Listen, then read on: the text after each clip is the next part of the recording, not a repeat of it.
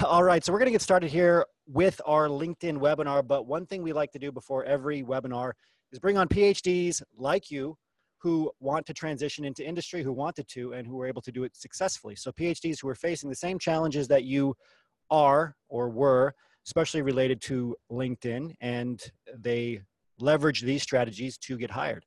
So we have Evgenia on with us and Trin. I'm going to make sure we can see and hear both of you. I'm going to say hello to you both, ask you to introduce yourself, and then I'll come back to you with a very simple question about the challenges you had and the successes. So I'll bring you on first. Evgenia, how are you? I'm great, Isaiah. Thank you for having me here. It's always a pleasure. Yeah, thanks for joining. And if you can see and hear Evgenia okay, can you say hello, Evgenia, in the chat box, please?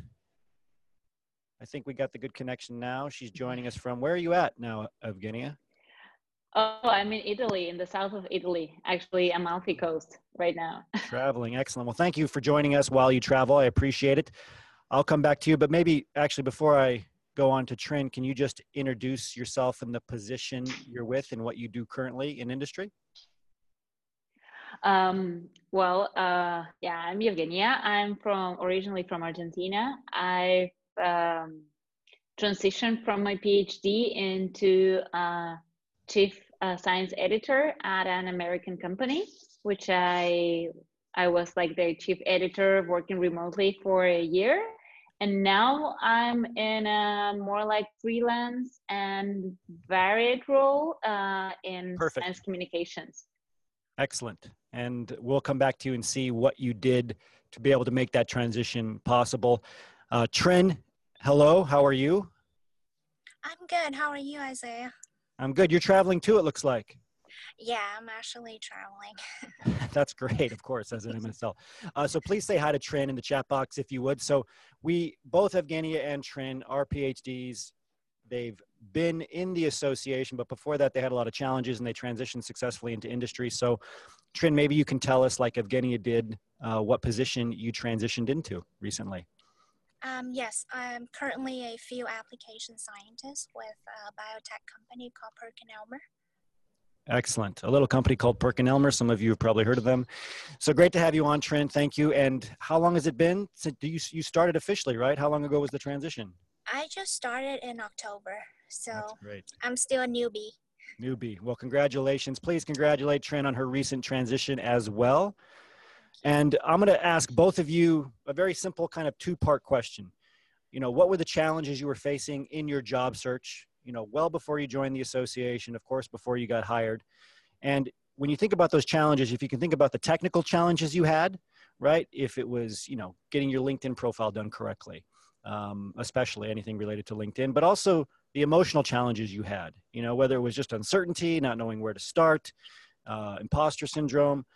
There's usually those two different kind of challenges. And then on the other side of it, the second question is, or the second part of the question is, what did you change to get hired, right? So what did you change technically? What did you change in terms of your mindset to get hired? So Evgenia, I'll start with you. Challenges first, and then what did you change to make your transition possible? Well, in my case, I feel like I can relate to most of the things that you said. I faced many challenges, and I think like one of the main ones, like I don't think I had a problem with my LinkedIn profile because I had no idea that I was supposed to have a LinkedIn profile. So it was like, I was a scientist, why I should have a LinkedIn profile. And once I kind of like started to understand that I should have one, then I was like, I guess like my biggest challenge was like to actually talk to people, you know, like connect with people and kind of like not in an awkward way, but actually like building a relationship, building rapport, you know, like I had no idea how to do that, you know, like those like soft skills. And yeah, and those like right now I can say that one of the best things that I like learned from the association was to network, which is like now I just love networking, especially online, you know, like I get people like messages from a lot of people every day, you know, like saying that I inspire them, or they want to know more about science communications, or like they're looking for a mentor, like different kinds of things. And I just love it. And I do it myself too. You know, Mm. whenever I want to connect with someone who I'm, you know, like I'm inspired, or, you know, Yeah. I want to maybe collaborate with, you know, like many things. And yeah, and also like adding value, you know, like I had no idea what was this concept of adding value before joining the association. And then like I first kind of like used the private group as a guinea pig, and then I started doing the same thing like publicly on like LinkedIn or like private messages. Even like I do it on Facebook because I use my Facebook professionally. Mm. So yeah, it opened like a lot of doors for me, you know, like even jobs that like I've been offered a lot of positions because of that, because of like networking online and adding Mm. value. That's great. And you covered a lot of ground there. So, I mean, just if you go back to what Evgenia started with, she didn't even think she needed a LinkedIn profile. And as PhDs, we can often think, well, I'm above this, or I'm in like the academic sector. This is something that's different for me, right? Maybe I should be focusing more on like a ResearchGate or a scientific journal to network. But, you know, LinkedIn has over 400 million users. It's the number one tool that employers use for hiring. We're going to go over all that data. So I think the first step is just realizing you need to invest in your LinkedIn profile. And then once you have your profile done, and we'll talk about this, you know, once you have your home set, then you can invite people into your home. A lot of us will start to network, especially if we get in desperation mode for needing a job, and we reach out to people, they don't reply, and we can see they've looked at our LinkedIn profile and something's not adding up. So they're seeing our profile, they don't reply. It's because your profile hasn't been optimized to display industry credibility. And that's something that we're going to talk a lot about too. And I think the last thing Evgenia said was really important in terms of, you know, for those of you who are considering joining the association on Monday, having the group, the private community as kind of a guinea pig or a sounding board to test out your networking scripts on, to ask questions about how to follow up. We're going to go into that too. And it's really important for you to have a place to practice these skills that you likely haven't been able to practice a lot in academia with. So thank you very much for your time, Evgenia. We really appreciate it, and congratulations on all your success. Thank you. Thank you for having me. Please thank Evgenia for her time too. She's obviously traveling. She's in Italy. I'm sure she has better things to do in Italy, but she's here because she wants to see other PhDs like you transition, just paying it forward and adding value, as she mentioned. So thank you again. All right. So Trin, are you ready? Yes. Are you ready? Sure. Okay. Sure.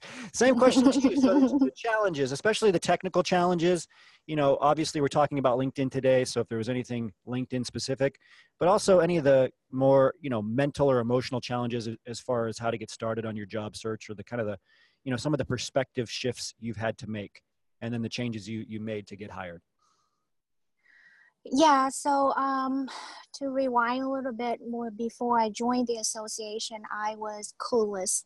I didn't have a very well-structured strategy on how to, you know, go into the job search. I thought, you know, I have all these publications, technical skills need, I'll be able to land a job easily. And you can see I was clueless, right? So after getting a lot of rejection, I start doubting myself and felt lost. Like, I don't know where to start. I don't know how to overcome these challenges. And when I joined the association, what I appreciate is the well-structured plan, things that you need to get in place in order to land a job in the industry. So start with the resume, right? I appreciate that. And one of the biggest values that I found is the networking. And as you said, LinkedIn is like the biggest tool that we can utilize in networking. You know, like, yeah, if you was able to go to a networking event, that's great. Because, I mean, of course, meeting in person leave a stronger impression. But if we unable to do that, LinkedIn is the closest thing that you can utilize. And like you said, there's I remember every jobs referral that I got, the first thing I noticed is the hiring manager check out my LinkedIn. Yes. Yes. So you can, with the premium feature, I can see who view my profile, and that I know, okay, they check out my LinkedIn. And before started, I had my LinkedIn in a mess. Like, I didn't have enough connections. I didn't have enough visualizations, enough relevant information to capture the audience attention. Mm. So after going through a lot of modules and webinars that the association provided, I was able to get my LinkedIn in a better shape, I think. Yes. So that's, I found is very helpful. Another tip that I found on myself is that once I connected with somebody on LinkedIn and I found that they are within driving distance, I'd be able to, you know, schedule like a coffee break, you know, meeting in person. I found this is the most effective way to build rapport. And once I met up with them, they're more likely to feel comfortable to refer me to a position. Mm. So these are the tips that I'm able to pick up through the process. But with that being said, you know, remotely done is also as effective. Mm. I think that if we are active on LinkedIn, posting a lot of articles, relevant articles, adding values, I found that my profile start getting more attention. Mm. And yeah, I got a lot of feedback from my connections, and once in a while I touch base with them to keep the relationship going. You don't just hit the connect button and then thank you and then come back a year later it's like, hey, I need a job referral. That's not how it's done, right? Yes. Yeah, you have to add value. And I think, you know, a Right. lot of the points you touched on it's exactly what we're going to go through. And notice that Trin, you know, whether she knew it or not, was talking about the sequence that you need to do things in. There is a correct sequence. Right. You can't just apply these strategies out of sequence. It's just like a protocol, right? If you work in a lab or methodology, you have to do the first thing first and then move forward. You got to get your profile done correctly. Then you have to be able to start reaching out and following up. You have to add value.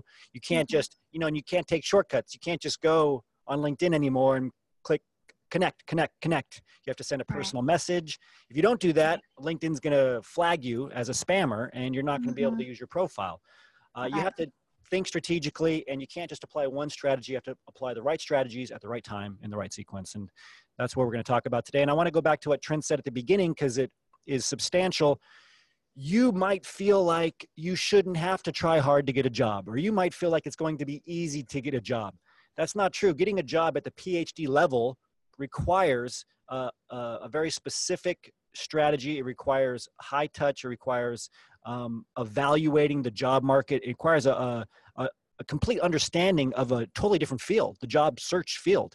It's not like going into McDonald's and, you know, uploading your resume to a automatic kiosk. You have to take this seriously and see a job search as kind of a second job. So thank you very much, Trin, for your time. I appreciate it. Please thank Trin for helping us in the chat box and for telling her story and sharing her experiences. Again, she's doing it just like Evgenia to pay it forward and to add value to more and more PhDs so we can see more and more of you get into industry where you can do meaningful work and be paid well for it. Thank you, Trin. Well, thanks for having me. Congrats again. Thank See you you soon. Bye-bye. Okay, so we're going to go into the presentation. I want to launch a poll here first because I'm curious how many of you, is this your very first Cheeky Scientist webinar? So you should see a poll pop up. How many of you, is this your first webinar or your second or your third or four more, especially for those of you who are attending or who are considering joining the association next week? I'm curious here. So it looks like about 40% of you, it's your very first webinar live. Wow. About 40% of you are the second. I'm guessing if it's your second, you attended last week's resume webinar. How many of you that marked it's your second webinar are talking about this LinkedIn webinar and last week's resume webinar? Jennifer says yes. Nick says yes. Mark, Amy, great. Well, it's great to have you here. Thank you all for joining. And I see so many people on. Lothar, Aaron, Ajit, Alexander, good to see you. Ali, good to see you. Amy, and Anders, Andrea, multiple Andreas, Anna, Ann, April, hello, how are you? Barry, Brenda, good to see you. Camille, Carlos, Carrie, Charlotte, Cheetah, Dipin, Delise, good to see you too. I saw multiple countries being represented here. It's great to see all of you. I wish I could had time to say all your names. Julian and Kavita and Katie and Kevin, good to see all of you on. Manish and Manu and Mark, thank you very much for joining. Rajesh, good to see you on.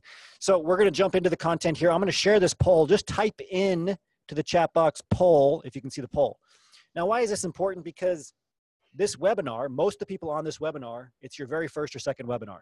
So we're going to show some data that's crucial to helping you understand why it's important to take your job search seriously. And some of you, if you've been to 4 or more, like a few of you have, you might have seen this before, but we're going to go through it. There's a lot of new slides, new information here as well. So make sure that you pay attention to every aspect. Don't do what most tactical thinking PhDs do, and they're like, just give me the strategies. Tell me what to write in my headline. Tell me, what keyword to use. That's not enough. You have to apply these strategies in the right sequence. Okay? No data in the poll. Let me try again. Let me see if it works here. You see the window, but no data. We'll try it one more time, and then I'll copy and paste it into the chat box if I have to. How about now? Did that work? Maybe I can show it on still nothing. Don't worry. What if I do this? I don't know if it'll show the actual poll. Can you see this? Can you see the poll here in front of my slides? Let's try that. You can see it now, so I had to share my whole screen for it. It's okay. We always have a workaround. Don't worry. No, some of you can, some of you can't. Can you see my desktop at all? Can any of you see my desktop? You just don't see the poll. You can see the desktop. Okay. So I will read you the poll. I wonder if I can, you know what? I bet I can take a snapshot of it. Worst case scenario, it usually works the second time.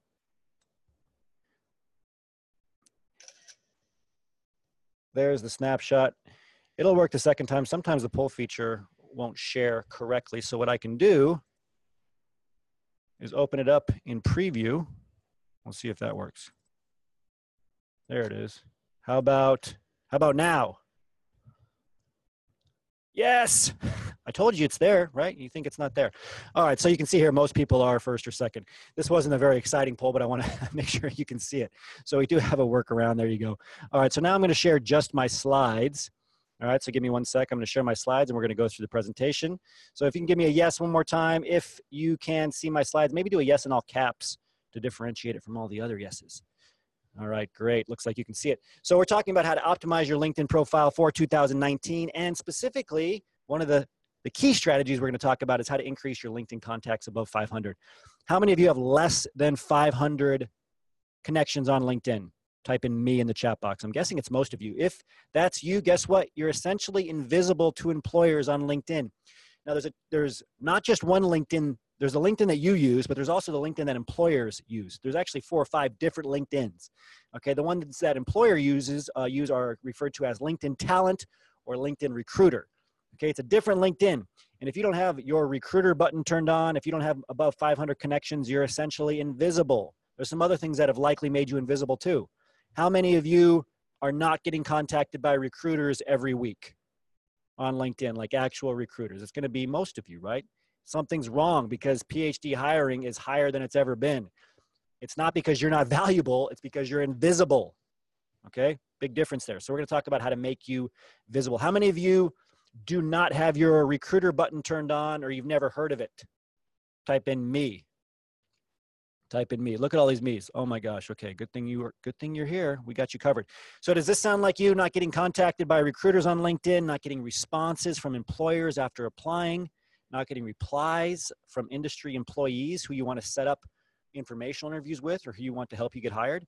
If that's you, you came to the right place. So all of our Cheeky Scientist webinars go through these 3 parts, okay? Scope, sequence, strategy. We don't just tell you a few strategies. I'm sure you've been to other trainings where they've given you a couple of strategies and like you're really excited. You get that dopamine hit from learning something new. And then you're like, okay, when and where do I apply this in my job search? Right? It's like getting a protocol in a lab, right, of 20 different steps and then just getting step number 17 and saying, here, go get me the data, perform this experiment. You can't do it. You need the sequence. You also need to know the why. This is why every peer-reviewed journal article, right, starts with the background section. It doesn't start with the results. So we're going to go into the background too, especially because so many of you are new. Okay, real quick, I'm going to show you where this recruiter button is and what to fill in by the end of the webinar So make sure you stay tuned to the very end. It's really important. We actually have something new here, even if you've seen this before. And by the end of the webinar, we're going to go through all 12 of these advanced LinkedIn strategies. A couple of them are new. There's some new things that you need to be considering, especially for your headline and especially for your skills section. And remind me to talk to you about something I just learned about yesterday, the kudos button. There's a kudos button on LinkedIn. It's a great way to network. It's a great way to add value. Remind me to talk about that. How many of you have never heard of the kudos button? Type in me. Guessing it's most of you because I just learned about it yesterday, thanks to one of our special guests on our radio show. All right, so a lot of you have seen memes like this. I have a PhD, I've done 3 postdocs, published 6 papers, will work for food, right? The situation for postdocs, PhDs is not great in academia, okay? Subpar. And we're gonna go into just why this is. Most people don't know about this, they just know there's a problem, but really it's just a supply and demand problem.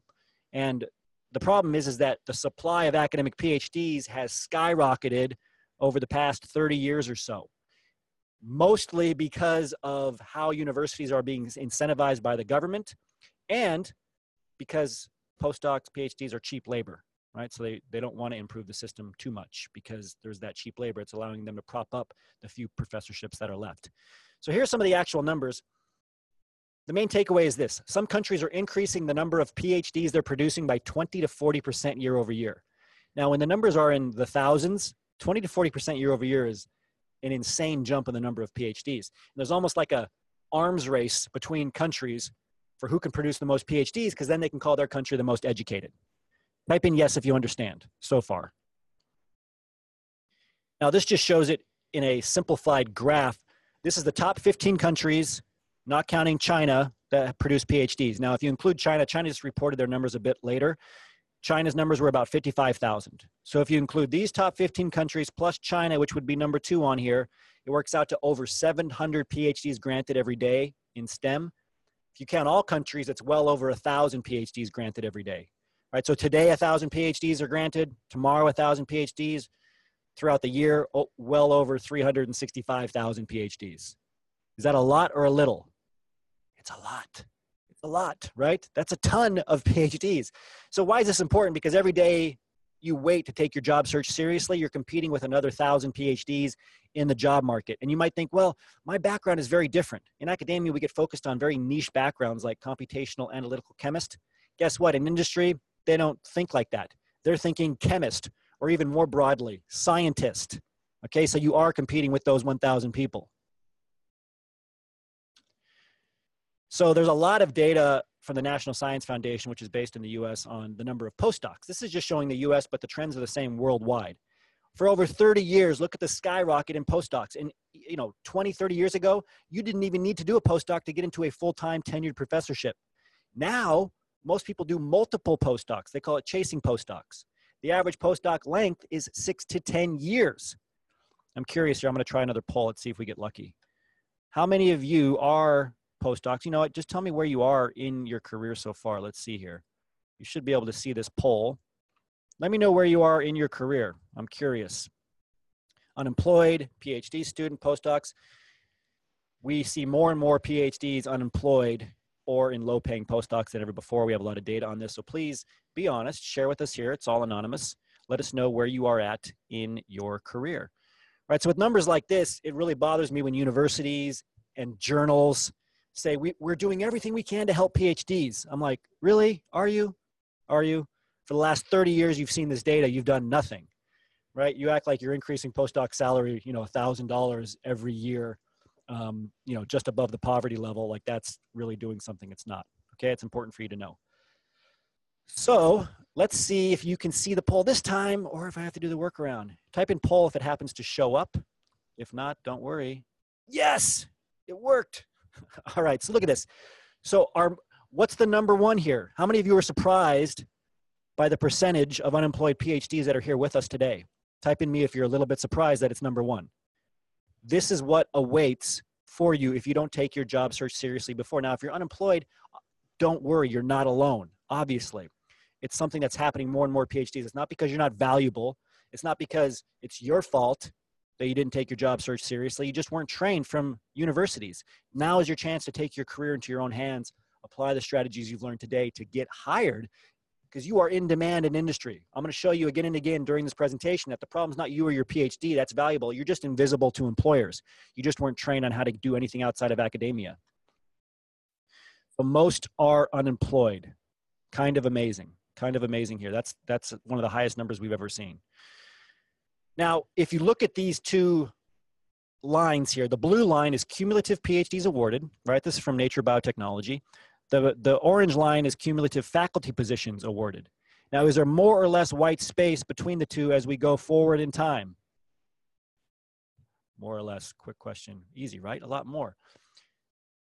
This is a crucial problem. This is why there's a pileup of postdocs. Now, you might be thinking, okay, there's a pileup of postdocs, things change, doesn't matter. It does matter.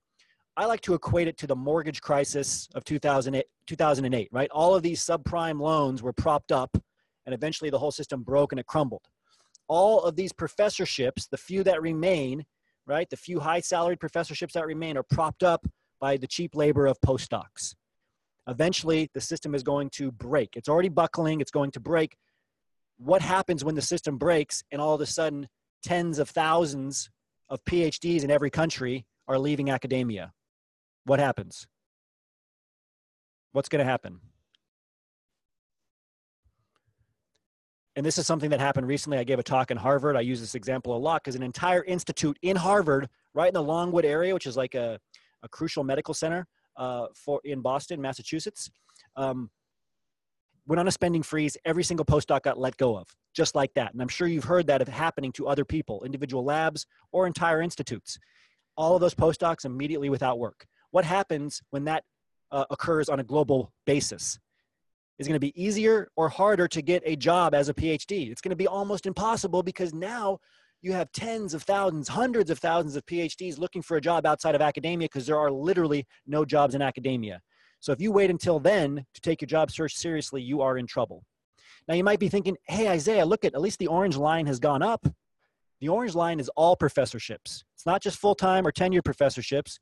It's part-time, contractor, adjunct professorships as well, okay? Those are increasing. What's happening to full-time tenured professorships? The line looks a little bit different. Let me show you. That's the full-time faculty. In about 10 years, full-time faculty positions will be extinct. And this is very important for you to know because a lot of us are brainwashed into thinking, well, being a professor should be hard. It's just hard because it's difficult to get into such an esteemed position. No, this isn't about working hard to get into a high-level position. We are all for that. This is about working hard to reach a dead end, positions that aren't even going to be there in 10 years. Look at this trend line. Look at this over 30 years, okay? The number is close to 30% now. In 10 years, full-time professorships will be extinct. And if you take on top of this different platforms that are working with universities to provide training online, it's just going to happen at a rapid pace, okay? Why is this important? Because you got to take your job search seriously. You have to start preparing for career tracks that are outside of academia. Tamara's like, wait, how? Tamara, look at the trend line. Look at the trend of full-time employment. Just in the last, what does this cover? 81, 91, 2000. In 30 years, it's gone down to 40. It's about 30% now in the data we're seeing. But who's going to teach college? Adjunct professorships, part-time professorships, right? A lot of postdocs now, universities know it looks bad to call them postdocs for like 10 years, so they change their name to staff scientist or researcher, even though they don't get a raise. How many of you have seen this? Type in yes. How many of you have seen contractor or part-time professorships increase, right? Why do they do that? Because they're cheaper. It's cheap labor. The whole system is about to break. And we want you to be prepared for it. Now, supply and demand, right? If you have an increased supply of chicken noodle soup at your grocery store, what's going to happen to the price of chicken noodle soup? Is it going to go up or down? Down, right? So what's happening to what you have to pay PhDs in academia? There's so many of them, you don't have to pay them a lot. Even if the NIH or whatever governing body sets a guideline for what PhD should be paid, nobody follows it, right? A zero-year postdoc in the US is supposed to make like $47,000 now, but the average is actually about $35,000 for a starting postdoc, okay? Very important for you to understand. You can see the differences here. What the green bar is what you're worth. This is according to the National Science Foundation. So no matter your background, that's what you're worth in industry. The orange bar is what you're worth as a postdoc. And this was published in Science recently. The backgrounds are broken up in a slightly different way. Whether you're in the physical sciences, life sciences, engineering, it doesn't matter. You're worth about $91,000, a little bit more in industry, but you're only worth an average of about $46,000 in your postdoc. Now, it's very important for you to understand that a postdoc is a training position. Universities are allowed to pay postdocs so little because they're classified by the government as a training position.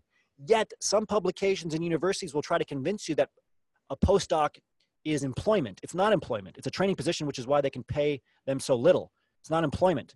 So if you're a postdoc, you're actually, according to the government, you can go to the government and ask this, you're actually considered unemployed. That's why you can get on food stamps and government assistance as a postdoc, right? And that's why these numbers are so staggering. 80% of all life science PhDs will end up unemployed or in a low-paying training position. 60% of all PhDs will face this. And you just saw this in the poll with so many PhDs unemployed. 38% were unemployed, 21% in postdocs. So that's 30, 40, 50. That's 59%, almost exactly that 60% number here. And there's simply no tenured professorships left. Now, here's the good news. Who's ready for some good news? You're probably thinking, this is the most depressing webinar ever. Why did I show up to this? All right, so we have good news. PhDs are being hired into top companies around the world at an accelerated rate. You're probably thinking, I don't believe that because I haven't been hired. I haven't even been approached. That's because you're invisible. Once you become visible, you're going to get hired very, very quickly. You just have to learn what it takes to become visible. You have to get access to the right network so you can start building an industry network and industry credibility. Our associates have gotten jobs at all the companies you see here and many more. Top tech companies, top biotech companies, top pharmaceutical companies around the world. Now, if you look at job increases worldwide, all of the job growth is in STEM. You might hear in the news a lot, for example, about manufacturing jobs. These jobs are just being moved around from different countries back and forth, right? There's not actual job growth. The growth is in STEM. That's great for you. This is 5.6 out of a population of billions, okay, in terms of the jobs that are available. Huge number, huge increases. This is great for you. This is according to a MassBio report, which is it's a great, if you're not looking at the MassBio reports, you should, because 4 of the top 10 cities in terms of the most PhDs per city are in Massachusetts. So it's a good sample for PhDs to look at. What it shows here is that industry hiring is up 20% for PhDs, 27% specifically in biotech and R&D, but also medical testing labs, CROs, right? Contract research organizations, CRAs, clinical research associations, pharmaceutical, of course, lab instrument manufacturers, lots of job increases. And maybe you've heard that your PhD is going to hold you back from getting a job. How many of you have heard this? How many of you have heard that you should put a master's on your resume rather than your PhD? I really think this is something that some professor propagated a long time ago, and I think it's just used to make us feel better. You know, we apply for jobs, we don't get hired. We hear, oh, you should have your master's, and we feel better about ourselves because we think it's not us, or, you know, it relieves us of the responsibility of having to network or do things that are a little less comfortable than just uploading a resume. But here's the truth. More than twice as many PhDs were hired into STEM jobs last year than those with their masters, okay? Including top jobs like data scientist, research associate, etc. Your PhD is highly valuable. Use it on your resume. How many of you need a visa to get a job where you want to work? Type in visa. Right? As PhDs, we all think we have unique obstacles that nobody else has overcome, or our situation is unique. And your situation is unique, but you're not the only one facing it. You can still get a job. How many of you have zero industry experience? Type in 0. How many of you have a gap on your resume? Type in gap. So why am I asking this? Because it doesn't matter what your background is. Your PhD is so valuable, you can get hired. Shaya didn't have a visa to work where she wanted to work. She had no industry experience. She had a 2.5-year gap on her resume. First job in industry, once she applied the strategies we're going to go through, a management position in research, development, and acquisitions. Okay, you might think, with this background, there's no way this person is going to get hired. But with a PhD, it's possible. That's how valuable your PhD is. Yuri did a 3-year postdoc, became unemployed, Another 3-year postdoc became unemployed again. He had 3 kids. It was a tough situation. He didn't know what he was doing wrong. He joined the association, applied these strategies, got hired. His first job at Bristol Myers Squibb, making over $100,000 a year. Second job at Celgene, making over $150,000. You think again, okay, this person is hopeless. Unemployed twice? No way they're ever going to have a successful career. It was possible because he had a PhD and because he had the right blueprint. Lillian, I use her as an example because another myth that you hear a lot about is that you need a postdoc to get a job in industry, or you need a postdoc to get into a senior scientist position. You don't. Lillian got a job as a senior scientist at L'Oreal right after she graduated. Went right from getting her PhD to getting into a job. You can do the same thing. Now, if you have postdoc experience, you can use it to your advantage, but you don't need more academic experience. No industry employer is like, wow, this PhD just needs a little bit more academic experience to get hired. No, they're thinking, I want to get this PhD hired so they can get on-the-job training. That's what this PhD needs. Marcella Melby, just an example of somebody in teaching and learning, right? Not traditional STEM, who transitioned using these strategies. Nick Ross, engineer, got a job at Intel. We have had a lot of associates get hired at Intel. Naomi Noble's a social scientist, got hired using these strategies. Aruna Doisur needed a visa. He's from India. Not easy right now, especially to get a visa to work in the US from India. He was able to do it because he got tips and strategies from our immigration lawyer collaborators that are part of the association that you will get access to in the association as well. Okay, sequence. Your LinkedIn profile is more important than your resume. A lot of us think that a job search starts with writing a resume. Okay, how many of you, your entire job search so far has just been uploading resumes online? Type in me. In fact, you know what? I'm going to ask a poll that might help us clarify. And that's okay if it's you. I appreciate your honesty. Let's see. I want to know where you are in your job search. I'm going to do another poll here. Let me know where you are in your job search. Whether you don't know where to start or you've just been uploading resumes. You can see most people are just uploading resumes. They think that is the first and only thing you have to do to get hired. It's not true.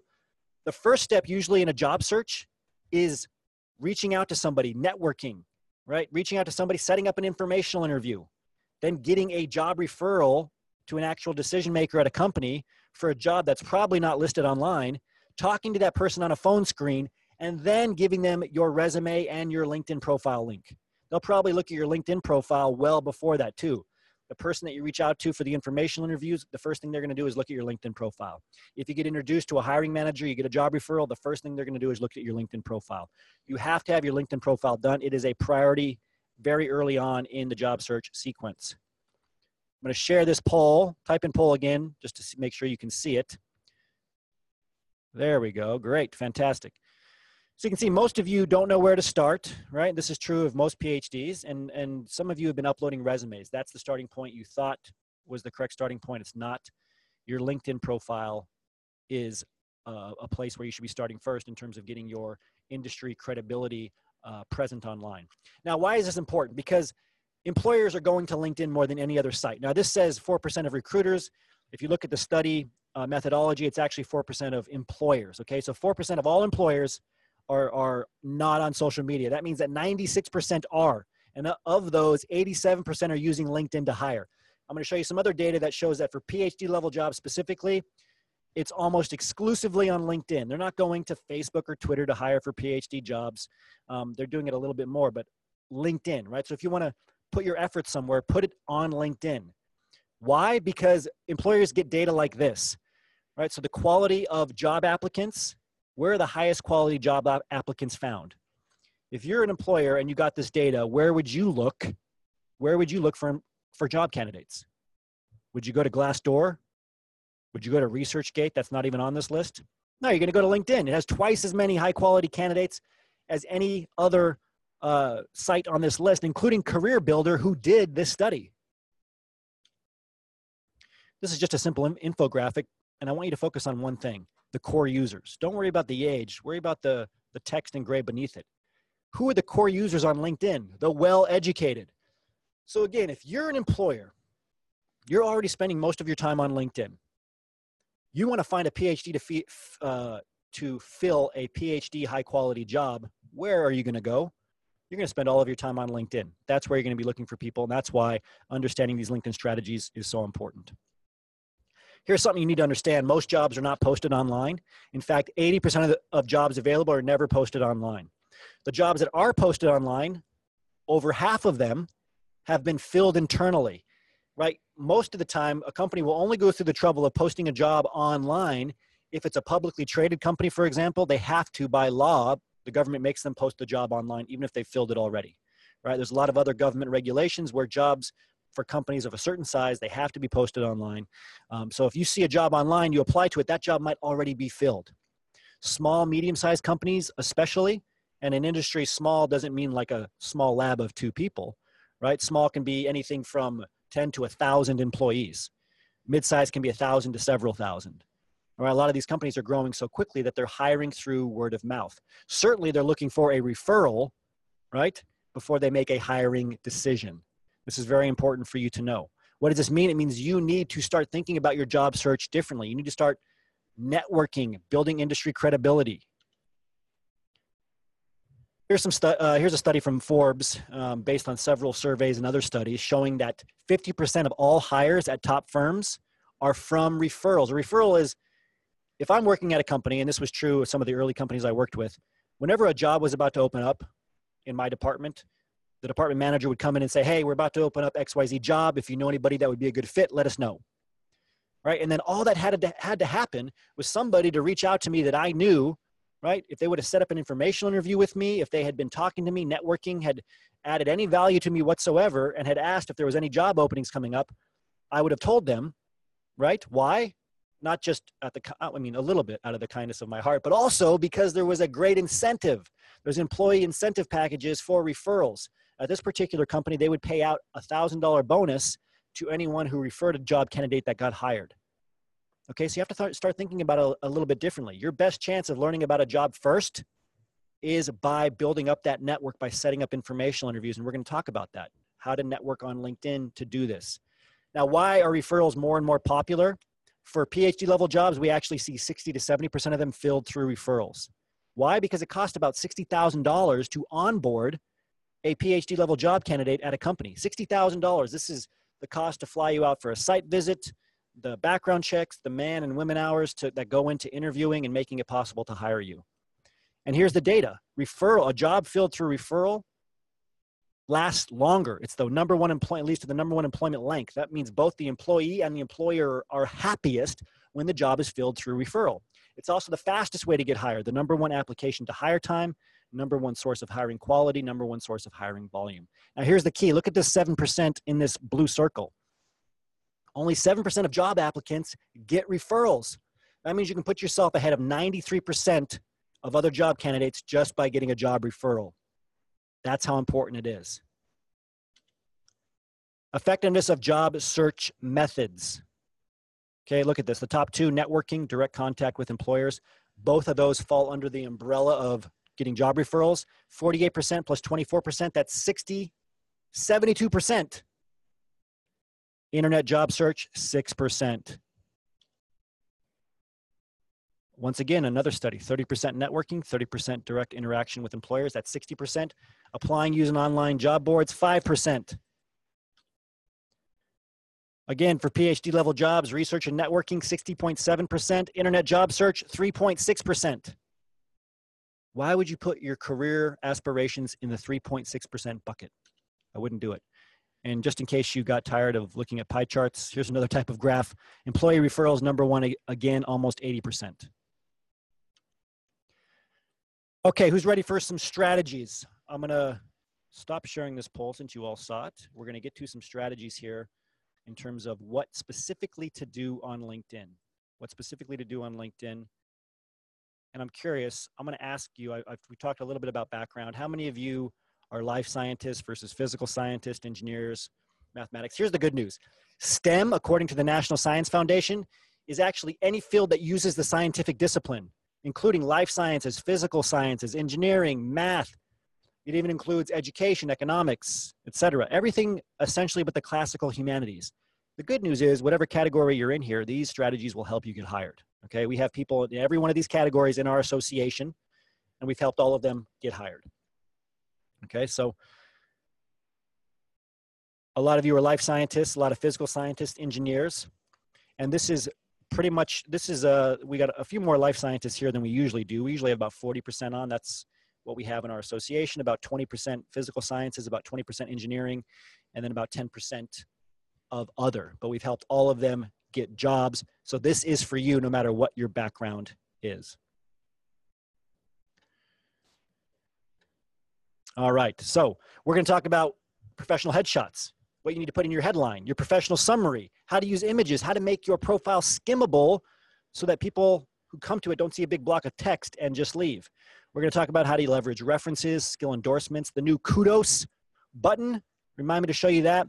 Use of company and position specific keywords, how to write or how writing self-published articles can increase your exposure, make you more visible, how to reach out on LinkedIn, how to network. We're going to talk about all of this. Now, the key again is to get your LinkedIn profile done first. Optimize your LinkedIn profile, not for 2016, but for now and 2019 and beyond.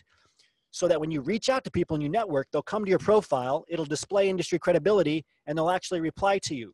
Or they'll find you in a search and they'll actually reach out instead of looking at your profile. How many of you have had somebody look at your profile, like you've looked at who's looked at your profile, and they never reached out to you? Or they never replied to you at all? How many of you have experienced this? Something is wrong with your profile. It's probably an employer, an employee, somebody interested, somebody who needs to hire somebody or get a referral to somebody, and your profile didn't display industry credibility. So does a professional profile matter? Yes, it does. Yesterday, I had somebody reach out to me, and they were interested in joining the association. I'm excited to have them join, and they might even be on right now. But they provided their LinkedIn profile. I went to their LinkedIn profile, and I kid you not, they were in an entire hazmat suit on their LinkedIn profile, standing in front of like a big lab hood, and you could see their eyes in a hazmat suit. I'm not kidding. It's something that might be surprising unless you're a PhD, and then you're like, oh, I could see that. I'm guessing there's some of you on. Be honest. How many of you have a profile picture where you're holding a pipette, or you're in your lab coat, or you're in front of a computer? Type in me. Be honest. Don't lie. Let's see who has it. Thank you, Oive, Mona, Carlos. No? No, you're saying no. How many of you have that? I know some of you have it. It's okay. You don't have to be too honest yet, but we see it quite a bit. Now, for your profile, I have a great example here. So Dane Kim came into our association, came to me and said, I'm applying all of your networking scripts, the same networking scripts you can get by going to phdsgethired.com before the end of this webinar. If you go there and sign up, you can get access to our networking scripts. He was using these networking scripts, and he said, I'm using the scripts, but nobody is responding. I said, well, let's look at your LinkedIn profile. This was his profile. What's the problem?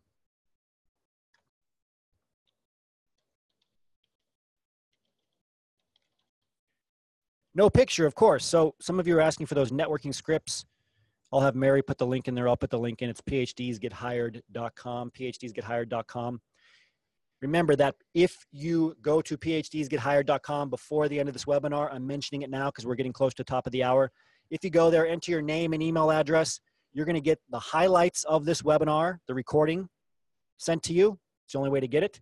You're going to get the networking scripts guidebook, our most proven networking scripts, sent to you at the end of the webinar. You're also going to get that 50-page plus LinkedIn guide that shows you where every single button is on the new LinkedIn and how to use it, how to use the alumni page, where the recruiter button is, where the kudos button is, all of these things sent to you. You just got to go to phdsgethired.com, phdsgethired.com. How many of you got on the waitlist today? The PhDs Get Hired. How many of you have gone to the link and got on the waitlist so far? If you're already on it, guess what? You're going to get the bonus too. All right, Lucian, Charlotte, Madus, you're on it. That's great. So you have to do that before the end of the webinar if you want to get those bonuses. So, oh no, I ruined it. All right, so Dane Kim, I said, look, you got to get a picture. Okay, if you want people to respond, you have to put a picture in your profile. He put a picture. He told me he reached out to people. He comes back to me and says, okay, I got one response out of like 20. And I was like, what is going on? Why is he still not getting responses? I went to his LinkedIn profile again. This is what I saw. What is the problem here? What is the problem here? Microscope, the background. You can't see his face, right? And you're probably like, okay, I don't know who this person is. Like, it almost makes you feel a little bit uncomfortable because you can't see the person's eyes. Are they displaying industry credibility here? No. Or what they're displaying is that they're maybe a good tech or maybe a good student, right? Clearly an academic, clearly don't understand what professional credibility, industry credibility looks like. Okay, so I said, go back, go get a headshot, you know, go down and go to a local department store, get 3 pictures for $50 that you can use for the next 10 years, right? An actual headshot. Wear what you would wear to an interview. He comes back, he says, Isaiah, good news. Almost everybody's responding. I have 5 different job leads. One of those job leads ended up getting him hired.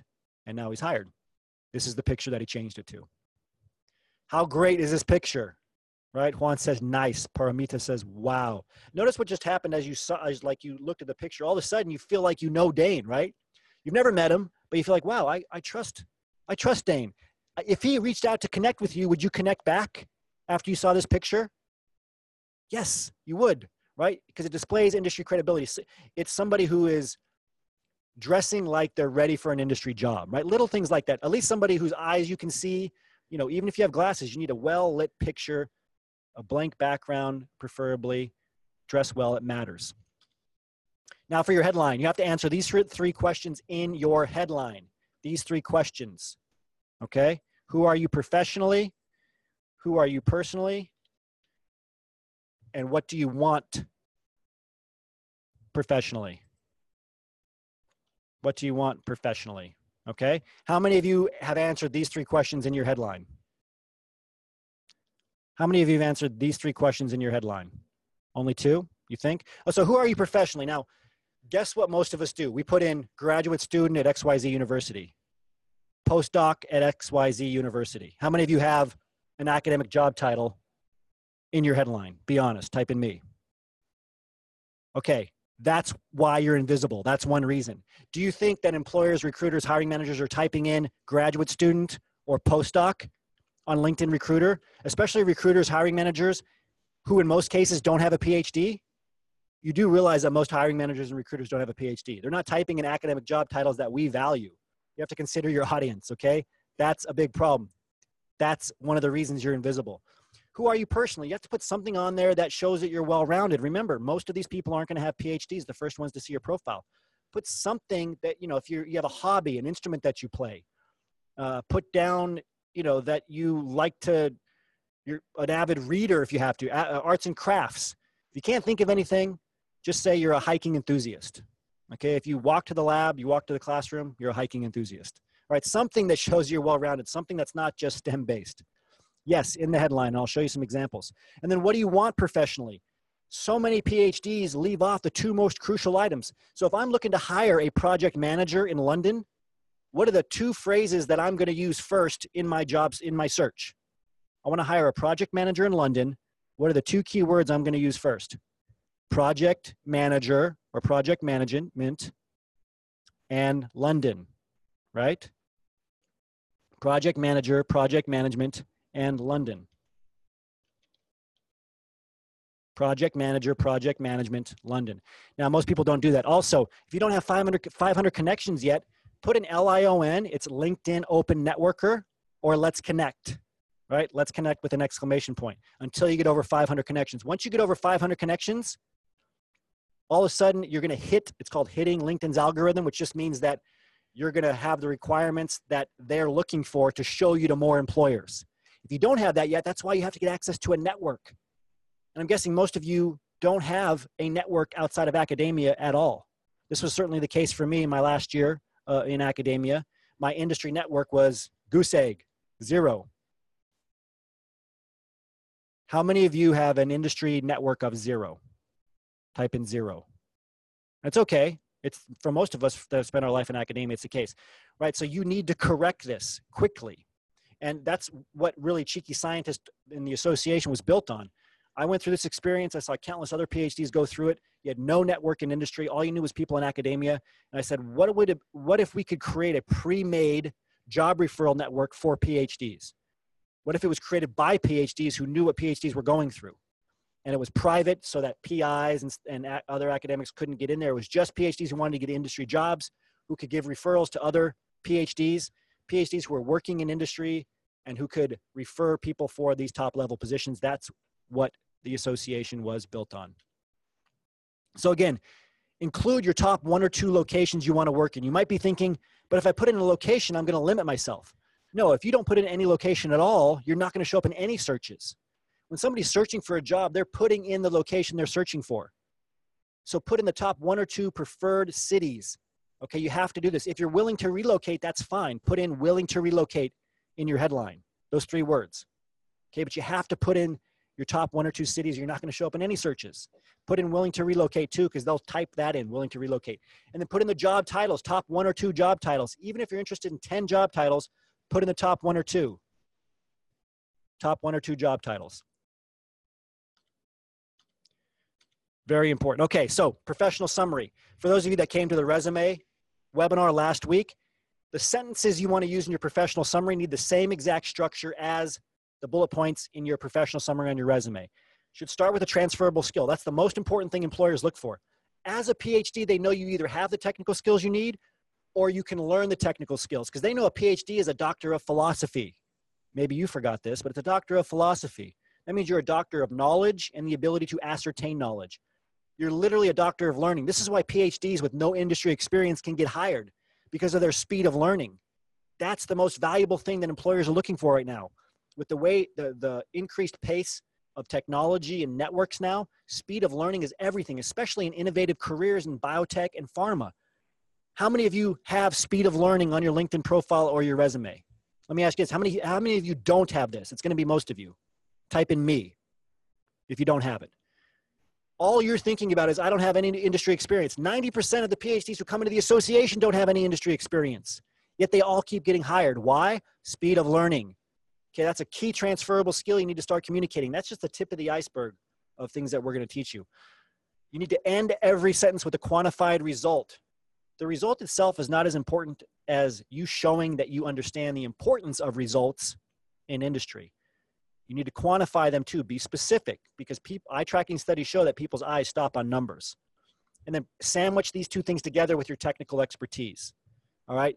This is obviously much more strategic, much more advanced, right, than just using the word enthusiastic over and over. How many of you have been told that you just need to use action words or the word enthusiasm over and over? Type in yes. I'm just told that today. Total garbage, okay? That's somebody talking to you that doesn't have any idea what they're talking about. No employer out there has been like, okay, they use the word enthusiastic 15 times, let's hire them. Especially for PhD level jobs. They want to see that you have transferable skills that are relevant to the job. We talked a lot about transferable skills in the last webinar. We have entire trainings on it in the association. We don't have time to go through it today. If you do a Google search for transferable skills, Cheeky Scientist, and ebook, you'll get our ebook on that. But again, we go into detail into that in the association. Now, one thing I want to show you is that the summary now on LinkedIn is down here, right? You want to put in your top 3 career highlights down there. But remember, the first one's the most important because only the first one is going to show without having to click see more. Now you have to click see more to see your entire summary. So that first sentence, that first career highlight needs to be amazing. And this is why we have so many associates, like Evgenia said, sharing this stuff in our private group to get a lot of diverse opinions on it to make sure it's perfect before putting it on their LinkedIn profile. Best way to do this is to get 3 different colored note cards. On one colored note card, put all of your top transferable skills that are relevant for the jobs you want. Another colored note card, put all of your quantified results. On the last colored note card, put your technical expertise. Mix and match these until you get the best career highlights possible. For example, right? This is what your professional summary might look like. Notice all of them start with a transferable skill, leadership skills, knowledgeable innovator, relationship builder. Again, these are transferable skills that should be relevant for the jobs that you want. Make them as specific as possible, but realize they're going to sound general or they're going to sound simple. So specific but simple is fine, right? So this is specific, relationship builder, but relationship builder sounds kind of simple. That's okay. They're going to sound much more simple than your technical expertise. That's what you want because recruiters and hiring managers don't have PhDs in most cases. Here's that language you want to end every bullet point with: resulting in, as evidenced by, as demonstrated by. publications, grant funding, patents, collaborations are quantifiable results. Methodologies that you've invented or improved are quantifiable results. Methodologies are just protocols, systems, and systems are what allow businesses to scale. They are important. Now, going back to what both Evgeny and Trinh said, showing your results is crucial. Here are some quantified results that you can show. Number of publications, number of presentations, number of collaborations, especially cross-functional collaborations. Cross-functional just means working with people you don't have authority over to get things done. It's a buzzword in industry right now. Include that on your LinkedIn profile and in your conversations with employers. Same with speed of learning. Optimized and innovative methodologies, discoveries, quantifiable result, a discovery, a patent, a grant funding, all quantifiable results you want to include. Now, again, we're a little bit over the top of the hour. If you want the 50-plus page guidebook for all of the changes that have been made to LinkedIn, including where every single button is, including how to access LinkedIn's alumni page, the recruiter button, the kudos button, all of LinkedIn's new features, you got to go to phdsgethired.com before the end of the webinar. Mary just put that link into the chat box. Click on that link, PhDs Get Hired, put in your name and email address before the end of the webinar, and we will send that to you. But only do that if you're serious about joining the association and getting an industry job. Okay, that's who these materials are for. Now, make sure you do fill out your accomplishments section. We have an entire training on this in the association. For now, I'll tell you to fill this out as much as possible and make sure you include projects. Almost nothing is more important to employers, especially when evaluating PhD candidates, than project management and people management. So talk about the projects you've done, especially the collaborative projects that you've done.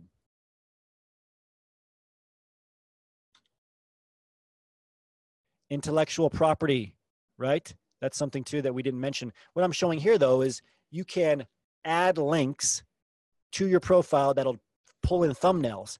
And eye tracking studies show that if you have thumbnails, images on your profile, that employers will spend more time on them.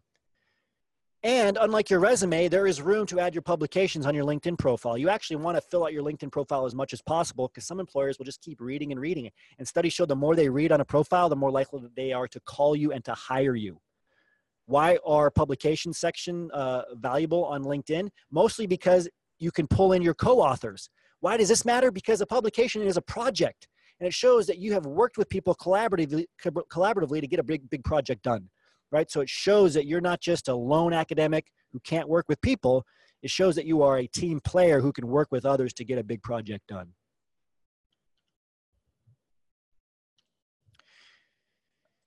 Did I share the results of this poll? I think I did. Do I have any left here? Let's see. Oh, career track. So I'm interested, while we wrap up here, we're going to get through a lot of the good stuff. I'm going to ask you a question about which career tracks you're interested in. I'm very curious, so be thinking about that. I want to kind of bring this home. Who's ready for me to bring it home in terms of the final things that you need to do to your LinkedIn profile and how to reach out to people? Okay, so you filled out all your LinkedIn profile sections. Now you got to make your LinkedIn profile specific for the jobs that you want using keywords. What you need to do is choose the top 2, maybe 3/4 at the most job titles you're interested in. Look for 5 to 10 job postings for each of those job titles. Okay? Then go through all of them and highlight the keywords, which are the key transferable skills and technical skills that are in those job postings. Look for the ones that are important, right, where they might say specifically this is important, but also look at how many times they use those words. Now, this might take you a while, right? Because your LinkedIn profile is unlike your resume. Your resume, you want to target to every individual person for every individual position, right? Your LinkedIn profile needs to appeal to every position, every employer you're interested in.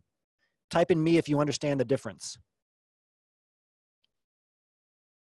So that means you need to go through a lot of additional job postings and kind of collate them all together and look for the transferable skills that are used the most and make decisions based on a larger job posting sample. Now, of course, this can take you forever if you do it manually. We at Cheeky Scientist invented a hack for this. For those of you who have been here before, what's the hack? It's a word cloud. There you go. Go to wordcloud.com, wordclouds.com, or wordle.com. And type, copy and paste as many as much content from as many job postings as you want into that word cloud. And it's going to show you the words that are the largest. Those are the transferable skills, technical skills that are the most important. For LinkedIn, this is going to save you a ton of time.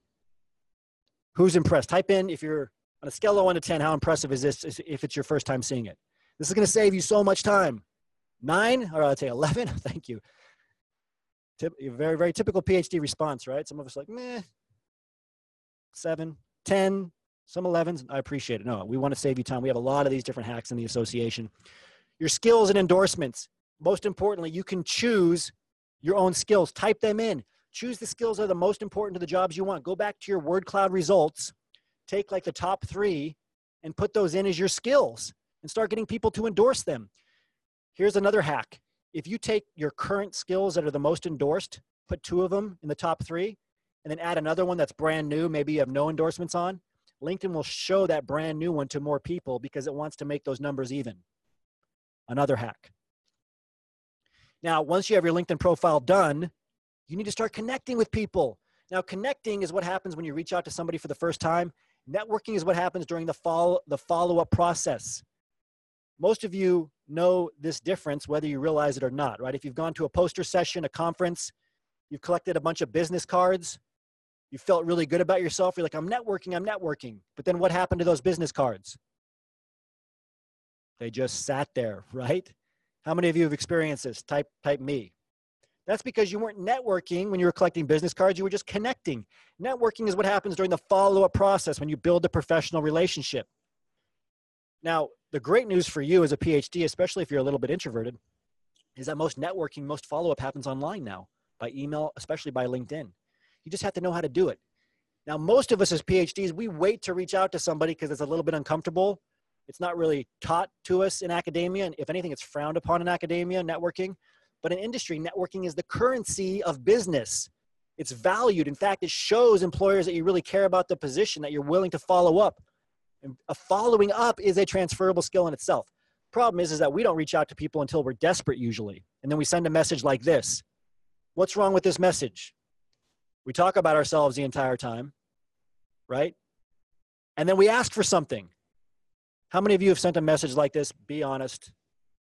How many of you have got into desperation mode, needed a job, especially those of you who are currently unemployed? Thank you for your honesty, Charlotte and Francis and Trang and Kevin. I appreciate your honesty, Rajesh. That's what we do. We're desperate. This afternoon, Duval, thank you. Hi, I'm this PhD from this prestigious university. I have all of these skills. By the way, can you help me get a job? Is anybody going to respond to this? For those of you that said you've done this, has anybody responded and helped? You get hired? No, because you're here and you're not hired. Instead, send a message like this. This is one of our most proven networking scripts. You can get this networking scripts and dozens of others that have been proven by our associates who have gotten jobs. If you go to phdsgethired.com before the end of this webinar, we're almost done. If you want to get that bonus, you have to go there before the end of the webinar, put your name and email address in. It's also the only way that you can get the highlights for this webinar. If you want to get the recording, do it. We'll also give you a free early link to a special webinar that we're going to be doing in the future. So make sure you go to phdsgethired.com. We'll get Mary to put that link in there again for you. Let me see if I can do it here too.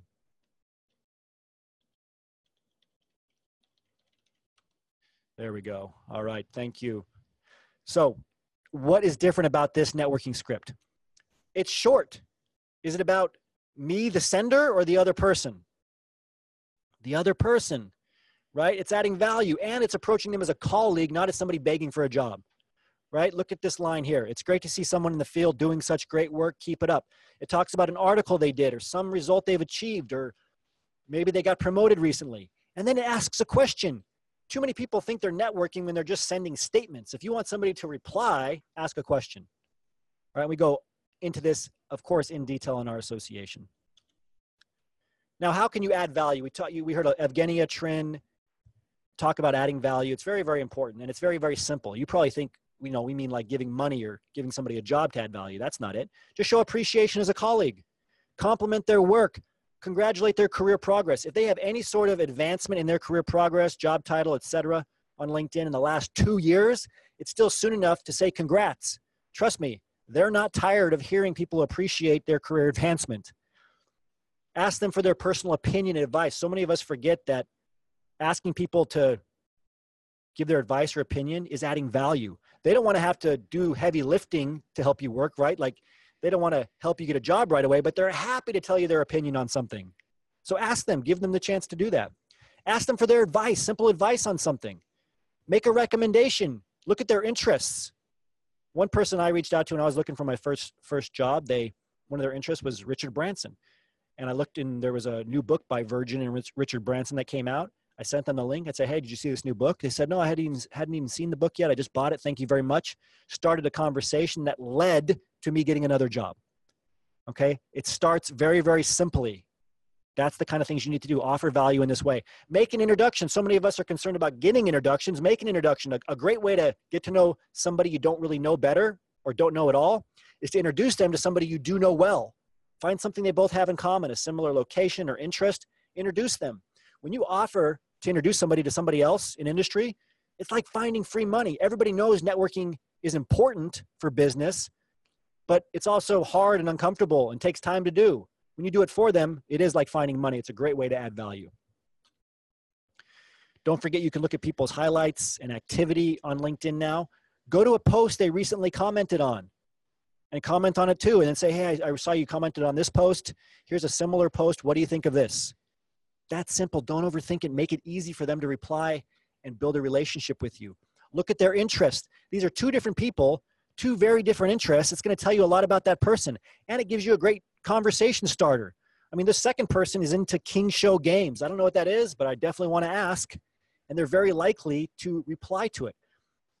Stop thinking only in terms of the work that you do or other people do. What people are actually most likely to comment on is the personal interest they have on LinkedIn, right? Such as this person being interested in King Show games, especially their volunteer experience. This is why you need to include volunteer experience. And we have a volunteer section in the association that can help you build this stuff out. But also you need to look at other people's volunteer experiences. If you reach out to this person and ask them about their experience as a hockey coach, are they more likely to reply to that? Or if you ask them about their most recent scientific paper? Which one do you think, honestly? Coaching. Why? Because they're emotionally passionate about it. And it's unusual because most people are going to ask about their work and their job because we're all in our work mindset when we're trying to network for work or for career progress. But if you show a genuine interest in their personal experiences, things that they care passionately about, like their volunteer experience, you're going to differentiate yourself from all the other people reaching out doing the same old thing.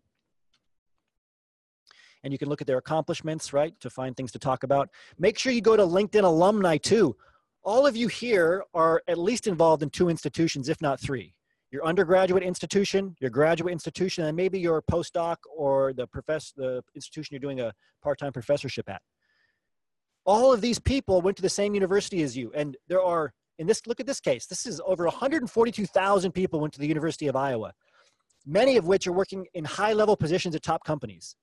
And if I reach out and say, I see you're an alumni at the University of Iowa, was Professor XYZ still there? Like I just find the oldest professor that I had and I asked them. Or did they still have the Common Ground restaurant there when you were there? Right? Ask them a question that gets them to identify with you. It'll build automatic rapport. These are the most important people to reach out to, not just people in your graduating class, people that graduated 5-10 years ago. Everybody thinks back about things much more fondly, in retrospect. Scientific studies show this. We forget like the difficulties of the past and we find ourselves looking back. You probably are doing this now to undergrad. We're like, oh, when I think back to my undergrad, I have these great memories. They're going to be the same way. That helps you build rapport automatically. And because you came from the same university, they're much more likely to help you get a job. This is just one of many things you need to understand. There's a section on this in that free guidebook that we're giving away as a bonus if you get on the Cheeky Scientist Association waitlist. You just got to go to phdsgethired.com. We're about 5 minutes away from being done. Okay, the 2 most important things of the day I'm going to show now. Number 1, when you're searching for a job, once you have your LinkedIn profile done, you want to start connecting with people, search for terms other than just top or best companies. All right, search for small, mid-size. Do what most people are not searching for. Go where there's the least competition. And small in industry, again, is 10 to 100, even up to 1,000 employees. It's not like a Silicon Valley startup of 1 person, okay? There are small companies in industry that have hundreds of employees. Mid-size is 1,000 to several thousand. And even if you work at large companies, at any one location, you're going to have like 100 to 1,000 people tops. So start searching for small biotechs in Boston, right? Mid-size engineering companies in London, Toronto, whatever big city is near you or your city. When you do this, you're going to see lists and lists of companies, and you're going to find companies you've never heard of. I chose the second option here on a simple Google search, just to make it random the first time. And I found all of these lists of companies I've never heard of, including Ocular Therapeutics, right? How many of you have never heard of Ocular Therapeutics? It's going to be most of you. I just chose it randomly the first time I did this, just chose the second one again. I didn't want to choose the first. I searched them on LinkedIn. Guess what? They're on LinkedIn because 96% of companies are on LinkedIn like we talked about. I'm not even looking in the top right here. I'm not even a premium member. You don't need to be a premium member to do any of this or to get hired. I clicked on employees. It shows me all of the employees of this company. How easy can it be made for you? Now I can see every single employee. Now, don't do what most PhDs do here. Most PhDs will click on Amar or Ann because we think right for the top, like who's the director, who's the chairman. These are the people that are the least likely to get back to you. They're not on LinkedIn. Their inboxes are overflowing. Instead, find somebody who's in the job that you want or a cross-functional or lateral job to it. So let's say you want a scientist position. You want to reach out to David Snook, who's in a chemist position. Or you want to reach out to Jamie Lynn in medical affairs, Jessica Monroe in marketing. That would be fine too. Now, here's the problem. Most of you have said that you have an industry network of 0, which means you're not going to have any shared connections with David. And that means that you have to reach out to David and cold contact him, which is fine. You can do it. It just takes longer. Because the first time you reach out to David, he's not going to get back to you. In industry, getting 100 emails per day is normal. He's going to see a name he doesn't recognize. Worse, he's going to see a name probably in his social inbox or his promotions inbox or maybe even his spam inbox, right? And that name, he's not going to recognize. He's just going to archive it or it's just going to get pushed to the bottom. But then you reach out again and maybe he sees the name again. You reach out again and again, about 3 or 4 times. He's finally going to say, I've seen this name enough now. I'm going to check out this email. If the email is short, just like the script that I showed you, it's leveraging some of our networking scripts. He's going to say, oh, this person was nice. They just added value. They didn't ask for anything. Let me go look at the other emails. And if the other emails were all nice too, the other LinkedIn messages were all nice too, he's going to feel a little bit of guilt. And he's going to want to reciprocate, right? It's called the law of reciprocation. And he's going to reach out and say, thank you. Just make sure you don't do anything passive aggressive like just seeing if you got my last message, right? Just keep adding value. But it can take weeks. And some of you are asking about the frequency. If you're adding value to somebody, you can reach out to them every week or 2 and you'll never annoy them. If it's a short message, just adding value, just being polite every week or 2, that's the frequency you're looking for. But it can take time, right? That's going to take you like a month or 2 to finally get a response from David. This is why having a pre-made job referral network is so important for most of you, especially if you're in a postdoc or unemployed or about to finish your PhD thesis. If you get access to the association, for example, you can see here, this person is an associate. 8 shared connections with David. Why is this amazing? Because now I can click on the shared connections instead of David. And look at this. This was completely random the first time, but I love how it brings the story of Dane home.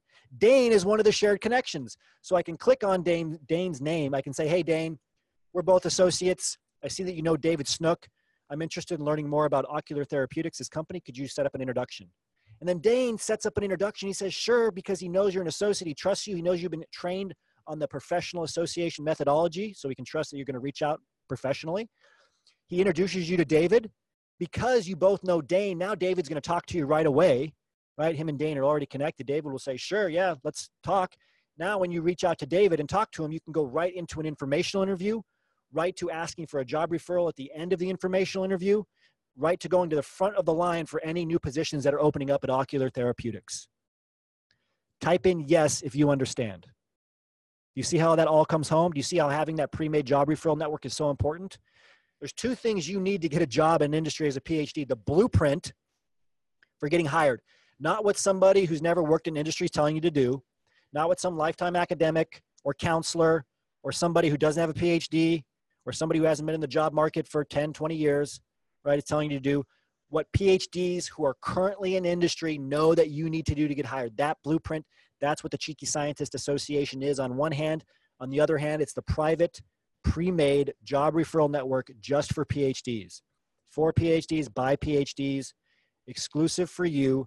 And again, you can learn more about getting access to the association. This Monday, association enrollment opens up. To get access to the association, you have to go to phdsgethired.com and get on the wait list. We're at the end of the webinar here. As promised, though, I'm going to tell you where to find your recruiter button. You have to turn this on or else you're invisible on LinkedIn Recruiter and LinkedIn Talent. So go to Jobs. Okay, and we go into this in detail in our program, but go to Jobs at the top of your LinkedIn profile. Click on Career Interests. And turn your recruiter button on. Let them know you're looking. Here's the great thing. Nobody at your university is going to have access to LinkedIn Recruiter. It's very expensive. Trust me, they won't. Your PI doesn't.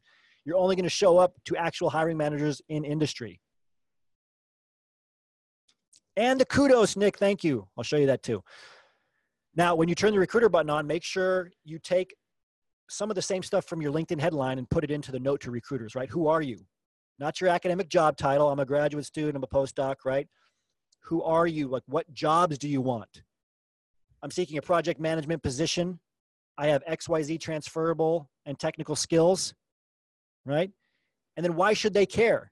Put a why in there. Say, I want to help develop treatments for XYZ disease, right? I want to see my scientific knowledge turned into a product that helps people. Put in your location, full-time job, add industry. This is not in premium. No, this is everybody. Everybody can do this. Look at the top right here, Brenda. It says reactivate premium. I haven't had premium for 5 years. And they're still telling me to reactivate it. All right. All right, so I'm curious. I'm going to show you the kudos here. I'm going to pull that up on my screen. But I do want to mention really quickly that this is your very last chance to go to this page. The easiest way to get there is phdsgethired.com. Put in your name and email address. You're going to get this bonus, 50-page plus bonus. Snapshots, arrows showing you where everything is on LinkedIn. I guarantee you, you're using about 10% of LinkedIn. Become a LinkedIn master. Get access to this. It shows you the new design, what was changed, right? There's constant changes. This was recently updated. So if you have an old one, this is the new one. Get our advanced networking scripts. We're constantly updating this too. This is our 3rd edition. You're going to get both of these free, but you have to do it before the webinar. I'm going to close down my slides here in about 2 minutes. If you don't get on the page in the next 2 minutes, you won't get this because there's Zoom puts a timestamp on for all of you that are joining here, just so we know who gets the bonus and not. We want to reward those of you who A, take action, who B, want to get an industry job, right, and C, who show up live. We appreciate your time. You can go to cheekyscientist.com and get our resume guide at any time as well. And if you click the menu button at the top, you can listen to all of these stories of hundreds and hundreds of PhDs like you from a variety of backgrounds, STEM and non-STEM, who have leveraged these strategies to get hired. And once you get in the association, you can start attending Cheeky meetups. The association is not just online, it's also offline. There are pictures here of people in Germany, in Mumbai. We had a meetup in Tokyo recently, Netherlands, the UK, Australia, the US, Canada, Mexico, all over the world. And it's just great to see PhDs helping other PhDs get hired. There are more jobs than all the PhDs who are actually visible on LinkedIn could ever fill right now. So if you start leveraging what we've talked about today and you get access to the association, actually get access to a job referral network, get some industry credibility, you can get hired. Your life will never be the same. Your career will never be the same. You saw that look in Trin and Evgenia's eyes, our panelists at the beginning. This is what we want for all of you. We want all of you to get paid well and do meaningful work. And that happens in industry now for PhDs. Okay, so I'm going to do 2 quick polls. I'm curious, what career tracks are you interested in? Now, I know a lot of you said you don't know where to start. That's okay. We have a career map. We have a top 40 position guide. Once you get in, we help you find the right career track for you by having you consider very simple questions to start, such as this. All right, so which of these broad categories are you the most interested in?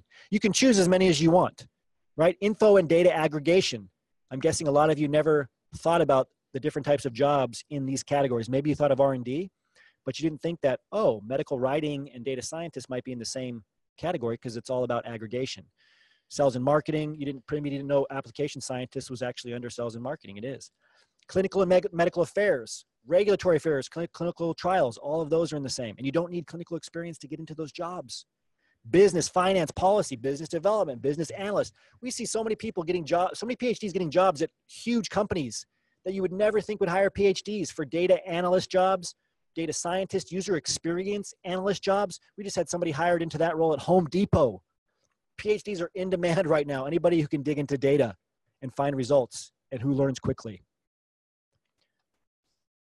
Kudos. I'm going to show the kudos as soon as I open it up here. So I'm going to stop sharing this. How many of you, just type in poll to make sure you can see the results if you would. Poll, there we go. And you can see there's a variety of interests across the board. Now, most are R&D, and that's fine. Most of you, all you know is R&D, so that's going to be the most comfortable for you. But here's the key. There are so many jobs you don't even realize that are available for you that will pay you very well, that'll hire you without industry experience. Because industry experience can be a liability. Because then not only do they have to train you on their processes in their company, they have to untrain you on the past processes and what the previous companies have taught you.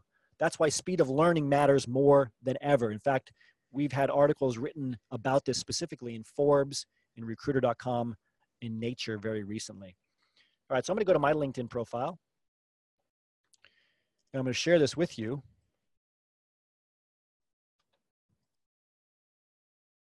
And just do me a favor and type in yes if you can see it. I'm going to show you where the kudos button is. Yes? Okay, so, oh, look at this. So if you haven't seen this yet, this is a brand new success story. Stephanie Monroe transitioned into an associate program development position at BioRaci. I love how they can do these transcripts now. So you can check this out and tell, do me a favor and tell Stephanie congratulations if you would, since we're looking at it here. We like to support all PhDs who get a new job. I'm going to put that in the chat box. Do me a favor. If you guys comment on that, I'm going to show you where the kudos button is. Okay, I'll show you where it is anyway. But do me a favor and tell Stephanie congratulations on that post. I just put it in the chat box. We like to support other PhDs. And I know there was a time you probably thought that PhDs were your competitors. They're not. There's plenty of jobs to go around. And we've seen what can happen when PhDs start working together to get more PhDs into jobs. If you were at the beginning of this webinar, you heard Kathy say our mission is to go from only having 2% of CEOs have PhDs to have 51%. We are moving that up. We're almost at 3% of PhDs, of CEOs having PhDs. A great example is the PhD who came into Regeneron and turned it into a top global pharmaceutical company. Okay, so see my screen? Who can see this little badge? Type in badge if you see the little badge down here. There we go. Now you click that badge, this is how you give kudos. So we had somebody come onto our radio show yesterday, Donna Sardula. So I'm going to say, congratulations. Oh no, you can tell I'm still fairly new at using this. It is brand new. I'll choose, you have like these different images you can use. You say great presentation, making an impact, outside the box thinker. So I'm going to say next here. And then I say, thanks a ton for presenting on Cheeky Scientist Radio this week. Great presentation. And don't forget to use these hashtags now at the bottom. Maybe that's too many, I don't know. But you click post. Now, why is this amazing? Because it's brand new. So because you came here to the Cheeky Scientist webinar, you know how to use this. And you might think, well, that's a little bold and scary. No, no, people are using this and it's good. So if you have networked with somebody, if you set up an informational interview with them, if you want to add value like we've been talking about, this is a simple brand new way to do it. And you can, and right now, a lot of people don't know about it.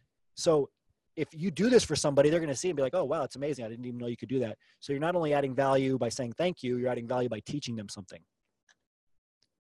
How many of you just learned about the badge for the first time? Type in first. How many of you learned at least 3 brand new things you didn't even know about? Whether it's the word cloud hack or whatever today, type in 3. Great. I'm glad all of you got value from this. I do want to remind you that this is your very last chance to get the bonuses. And we're going to put that in there for you. I want to say thank you to Kathy and to Mary and to everybody for helping us today. I'm going to ask, for those of you staying on, I'm going to ask you one more question if you're still here. One more poll. Okay. How sure are you that you want a job in industry after everything you've heard today? 100% sure? 90% tell me in the poll. Don't wait around to take your career into your own hands. Things are not getting better in academia. They never will. Don't listen to people who don't know what they're talking about or who are biased because they're in academia. Look at the numbers. You're a PhD, dig into the data. Okay, do your research. There's no future for you in academia. That's okay.